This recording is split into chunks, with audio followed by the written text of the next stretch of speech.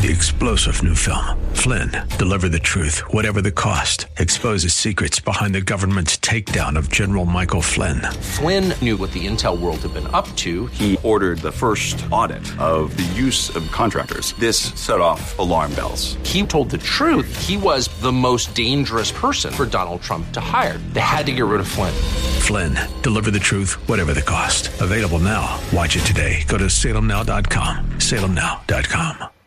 There's a message true and glad for the sinful and the sad. Ring it out, ring it out, ring it out, ring it out. It will give them courage new, it will help them to be true. Ring it out, ring it out, ring it out, ring it out. Good afternoon, folks, and welcome back to another episode of Redeeming the Time. I'm your host, Chris Macy, and I am the minister here with the North Valley Church of Christ. Well, we have a good week going here. We have a wonderful afternoon so far. And I want to bring your attention to Genesis chapter 22. I want to start by reading verses 1 through 14. Because I know most of you out there are probably in your car driving. And so I will read this out loud for you. Now it came about after these things that God tested Abraham and said to him, Abraham, and he said, Here I am. He said, Take now your son, your only son, whom you love, Isaac, and go to the land of Moriah, and offer him there as a burnt offering on one of the mountains, of which I will tell you. So Abraham rose early in the morning, and saddled his donkey, and took 2 of his young men with him, and Isaac his son. And he split wood for the burnt offering, and arose, and went to the place of which God had told him. On the 3rd day, Abraham raised his eyes, and saw the place from a distance. Abraham said to his young men, Stay here with the donkey, and I and the lad will go over there, and we will worship and return to you. Abraham took the wood of the burnt offering, and laid it on Isaac his son. And he took in his hand the fire and the knife. So the 2 of them walked on together. Isaac spoke to Abraham his father, and said, My father? And he said, Here I am, my son. And he said, Behold the fire and the wood, but where is the lamb for the burnt offering? Abraham said, God will provide for himself the lamb for the burnt offering, my son. So the 2 of them walked on together. Then they came to the place of which God had told him, and Abraham built the altar there, and arranged the wood, and bound his son Isaac, and laid him on the altar on top of the wood. Abraham stretched out his hand, and took the knife to slay his son. But the angel of the Lord called to him from heaven, and said, Abraham, Abraham. And he said, Here I am. He said, Do not stretch out your hand against the lad, and do nothing to him. For now I know that you fear God, since you have not withheld your son, your only son, from me. Then Abraham raised his eyes and looked, and behold, behind him a ram caught in the thicket by his horns. And Abraham went and took the ram, and offered him up for a burnt offering in the place of his son. Abraham called the name of that place, The Lord will provide, as it is said to this day, In the mount of the Lord it will be provided. So when we come to this story about Abraham and Isaac, there's something here about God that is, well, it's hard to understand. There's something about God here that just doesn't seem to make sense. In fact, if you don't know the rest of the story, it would seem irrational. But let's revisit a few things first. Years before Isaac's born, God makes a promise to Abraham. He said Abraham was going to be the father of many nations, but of course, in order to do that, Abraham needed to have a son, which he didn't have one yet. But the day came when God came to Abraham in Genesis 17, and he said to him there, As for Sarai your wife, you shall not call her name Sarai, but Sarah shall be her name. I will bless her, and indeed I will give you a son by her. Then I will bless her, and she shall be a mother of nations. Kings of peoples will come from her. But still there was another small problem. Abraham was 100 years old, and Sarah 90 years old. Even in that day, people didn't have kids when they got that old. It just didn't happen. But God had made Abraham a promise. And so they did have a son, even though they were too old to have one. Isaac was the fulfillment of God's promise to Abraham. And so we fast forward about 25 years or so. Isaac's grown into that young man. He is the apple of Abraham's eye. He is a great kid, and Abraham loves him deeply. But then God stops in for that visit, that passage we just read. Excuse me. That passage we just read there in Genesis chapter 22, verses 1 and 2. And Abraham does it. He offers up his son. He passes the test. And that's pretty amazing that after hearing that from the Lord, go and sacrifice your son to me, he just gets up and does it. No worries, doesn't question it. He just does it. And of course, at the last minute, when he's about to take the life of his son, God steps in and stops him. There in verse 12. Now, later on, in Hebrews chapter 11, God praises Abraham again for his willingness to do as he was asked. In fact, in that passage, Hebrews 11, 17 and 19, it tells us that Abraham knew or had faith that God was going to hold his promise, that even if his son was to die, somehow God was going to bring his son back from the dead. He knew it. He had faith because he had renewed his mind. Abraham had transformed his way of thinking over the years of seeing that God is faithful and true, that he had no doubt about it. And all through Scripture, Abraham is repeatedly praised as an example of faith. In fact, because of his faith, Paul writes in Romans that Abraham believed God and it was credited to him as righteousness, there in Romans chapter 4, verse 3. But there's one small fly in the ointment here. There's a little thing that just is kind of odd. And it always struck me as odd as a child when I would read this passage, when I was a teenager, I would read this passage, that God would ask Abraham to sacrifice his son. In my mind, I thought, well, God doesn't do that. Because passages like Deuteronomy 18:10, where God declares, there shall not be found among you anyone who makes his son or daughter pass through the fire. In other words, he's saying, don't sacrifice your sons to those pagan gods. In Leviticus 18:21, God warns his people, you shall not give any of your offspring you shall not give any of your offspring to offer them to Molech, nor shall you profane the name of your God. I am the Lord. Repeatedly throughout the Old Testament, God condemned this kind of behavior. In fact, at one point, God said this about the whole nation of Israel in 2 Kings 17. Then they made their sons and their daughters pass through the fire and practiced divination and enchantments and sold themselves to do evil in the sight of the Lord, provoking him. Over and over and over again, God cries out, don't go sacrificing your children to the pagans. That profanes my name. You'll provoke me to anger. Don't do it. So what's going on here in Genesis chapter 22? How could God, who hates child sacrifice so much, how could he ask Abraham to sacrifice his only son? Now you might think, well, he was never going to let him do it anyway. Well, true, but he asked. Should he have done that? Well, I mean, I shouldn't say that. We shouldn't question the motives of God. But the reason why I'm bringing this up is there's more to the story. As Paul Harvey would say at the end of the Genesis 22, he would say, now for the rest of the story. It doesn't end there for us. There's more for us to see.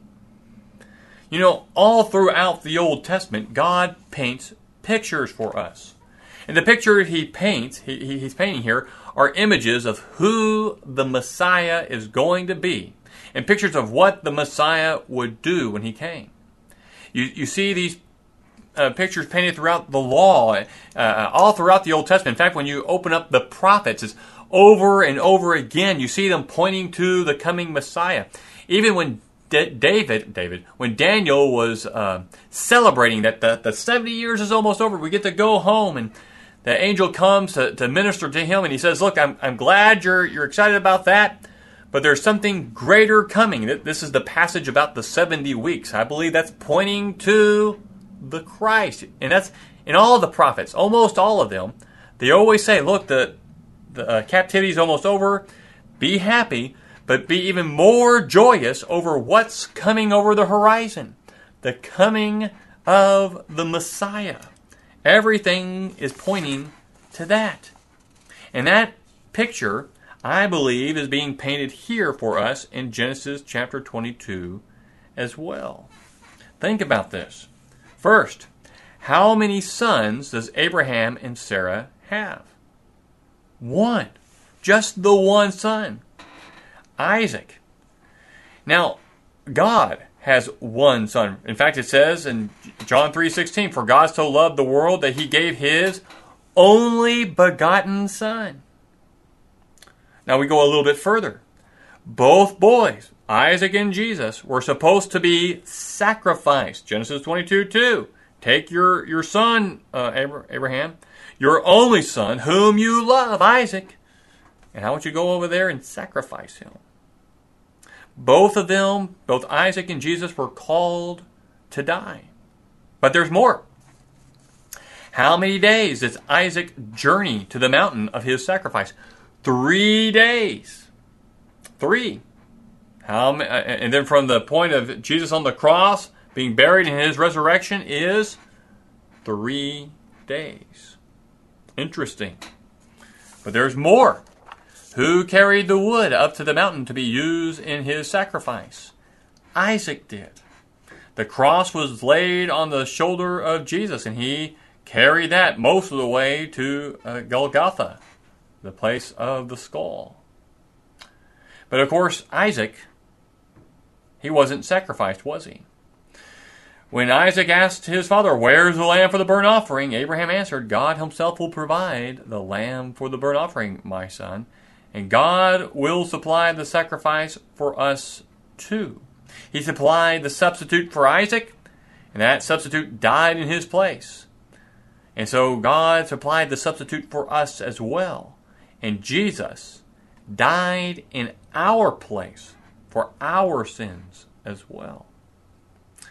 But then there's also the place Isaac was to be sacrificed. The place was the region of Moriah. And then God said that when you get there, I'll tell you where to go. Now that's interesting.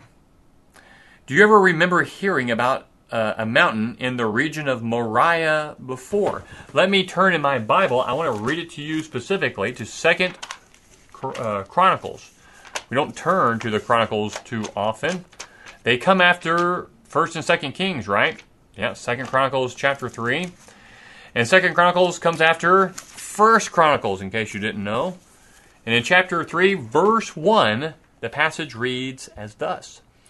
Then Solomon began to build the house of the Lord. That's going to be the temple there in Jerusalem. Solomon begins to build the house of the Lord in Jerusalem on Mount Moriah, where the Lord had appeared to his father David at the place that David had prepared on the threshing floor of Ornan the Jebusite. Now, that's pretty amazing.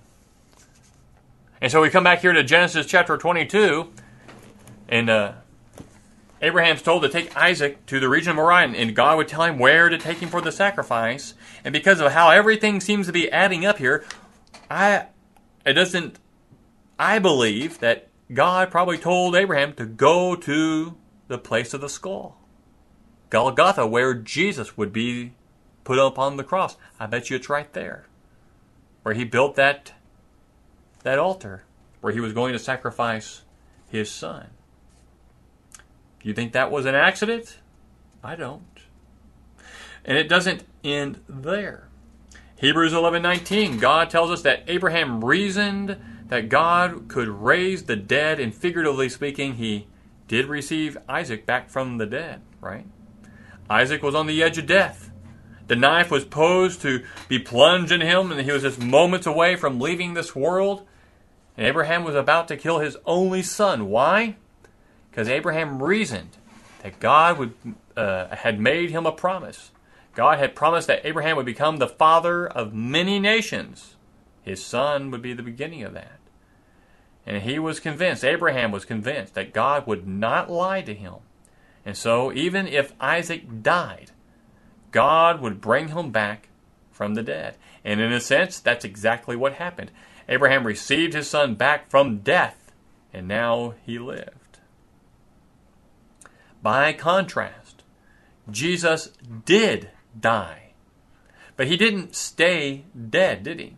He came back from the dead. And Jesus did that so that we would know that because he now lives, so will we.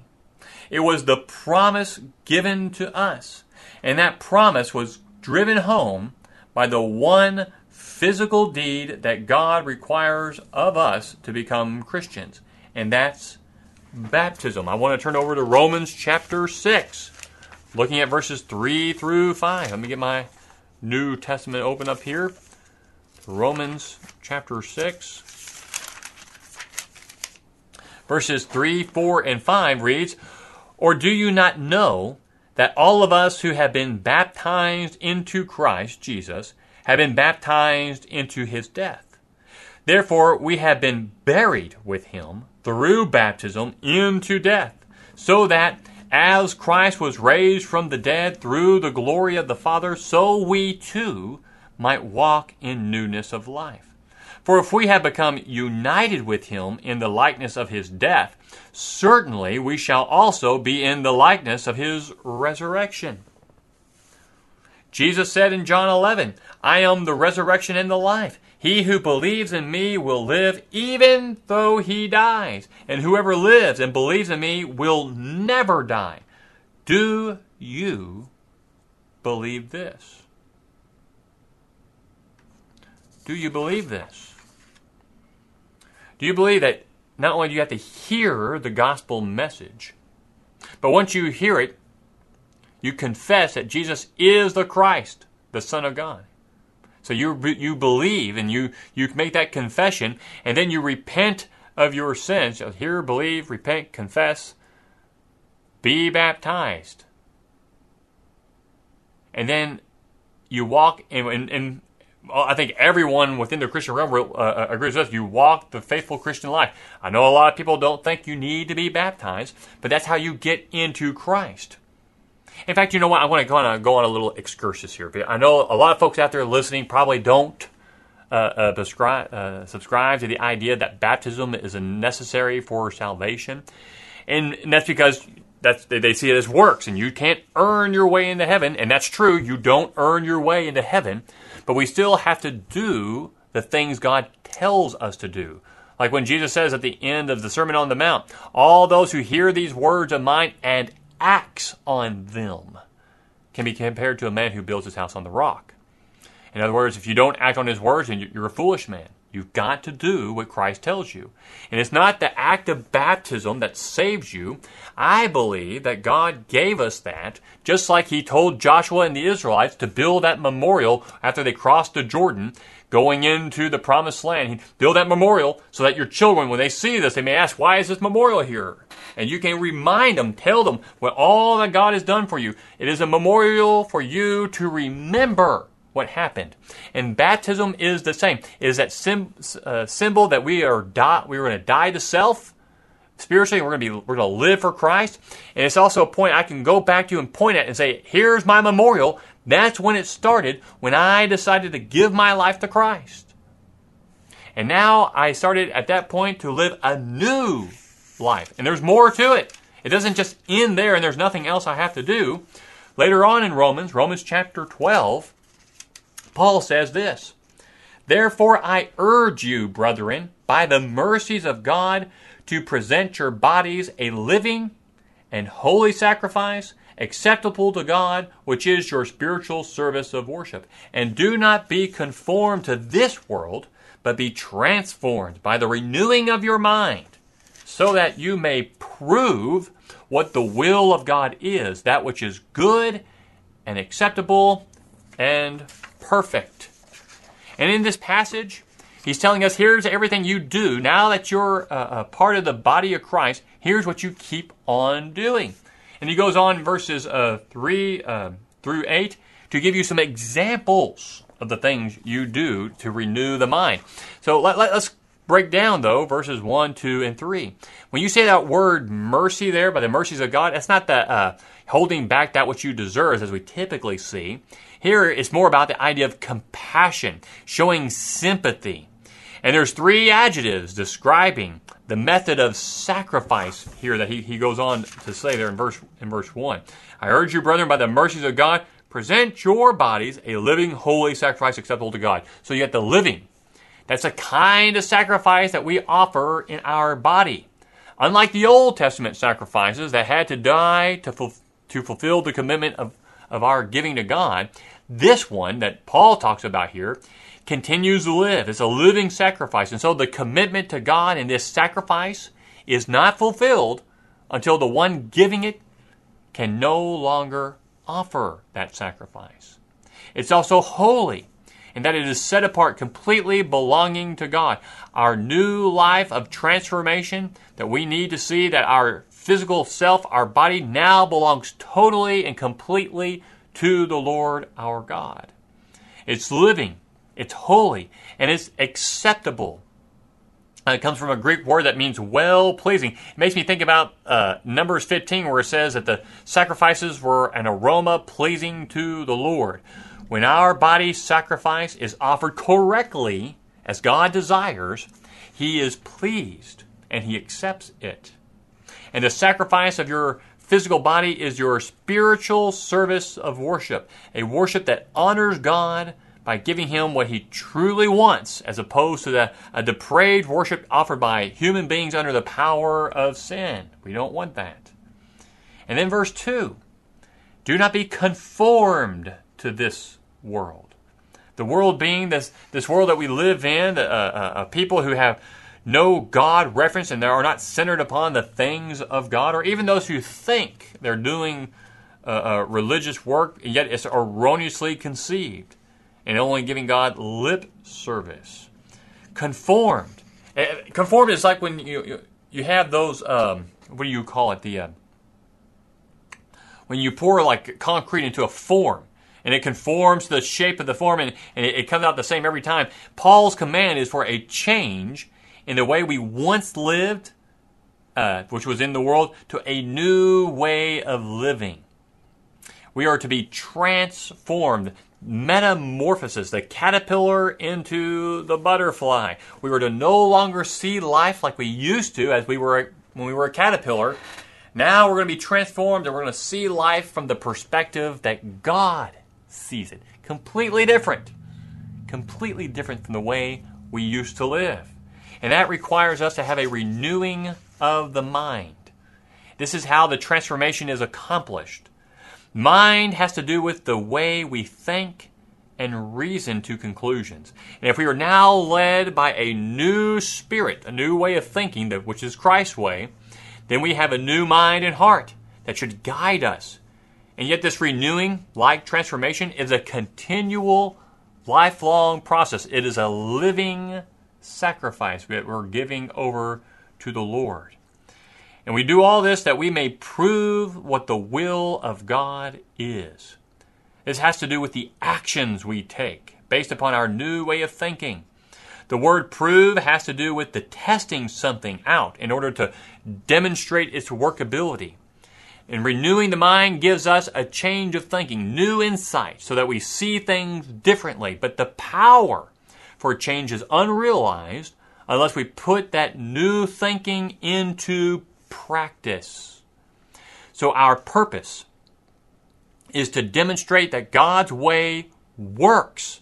Whenever we implement what God says, His thinking in our life, we prove or we demonstrate that it works. If we are to change, if we were to be transformed, we must bring God's thinking into our minds and then act upon that thinking to prove and to demonstrate that it really accomplishes what God says. And you see, that's what Abraham was doing. He was proving God's way works. He knows it. He knew it so well. The renewal of his mind was so strong that when God said, offer me your son, no problem, Lord, I'll do it. Because I know your way works, and I know that you hold to your promises always, 100%. And so if we are truly going to be Christians, disciples of Christ, if we really heard the gospel, we believed it, if we truly confess that Jesus is our Lord and our Master, and we've repented of our sins, if we were baptized into Christ and raised up in that new life, that new life that we're now living needs to be a constant transformation, a constant renewing of the mind, to die to self, the old way of thinking, to put that to rest, and truly take on the mind and heart of Christ. And it begins in the mind. You've got to get into the Word. Look at 2 Peter chapter 1, verses 3 through 11. And in that, Peter is showing us, here's how the renewal starts. You need to apply diligence to these things, and if you're growing in these things, you will not be unfruitful. You will grow. You will mature the way God intends you. But you must redeem the time, right? Make the most of every opportunity. Get in the Word, and don't let this world cast you into its shadow, taking you out of Christ. Well, we're out of time. Thank you for this. I hope you study this out, and I hope it is encouraging to you always as we continue our walk in the Lord. Bring the message out. Sin and doubt to sweep away till shall dawn the better day. Ring it out, ring it out, ring it out, ring it out, till the sinful world be won for Jehovah's mighty Son. Ring it out, ring it out, ring it out, ring it out. 3-star General Michael J. Flynn, head of the Pentagon Intelligence Agency, knew all the government's dirty secrets. He was one of the most respected generals in the military. Flynn knew what the intel world had been up to. He understood its funding. He ordered the first audit of the use of contractors. This set off alarm bells. The explosive new documentary, Flynn, Deliver the Truth, Whatever the Cost, uncovers the facts behind this scandal. Flynn told the truth. He was the most dangerous person for Donald Trump to hire. I find out the worst enemy that I'm going to face in my life is right here in America. They took my assessment and they wanted me to change it. And I was like, I'm not changing it. They had to get rid of Flynn. With in-depth interviews, archival footage, and never-before-seen personal records of the man behind the headlines. I just felt like I was drowning. Flynn, Deliver the Truth, Whatever the Cost. Available now. Watch it today. Go to salemnow.com. salemnow.com.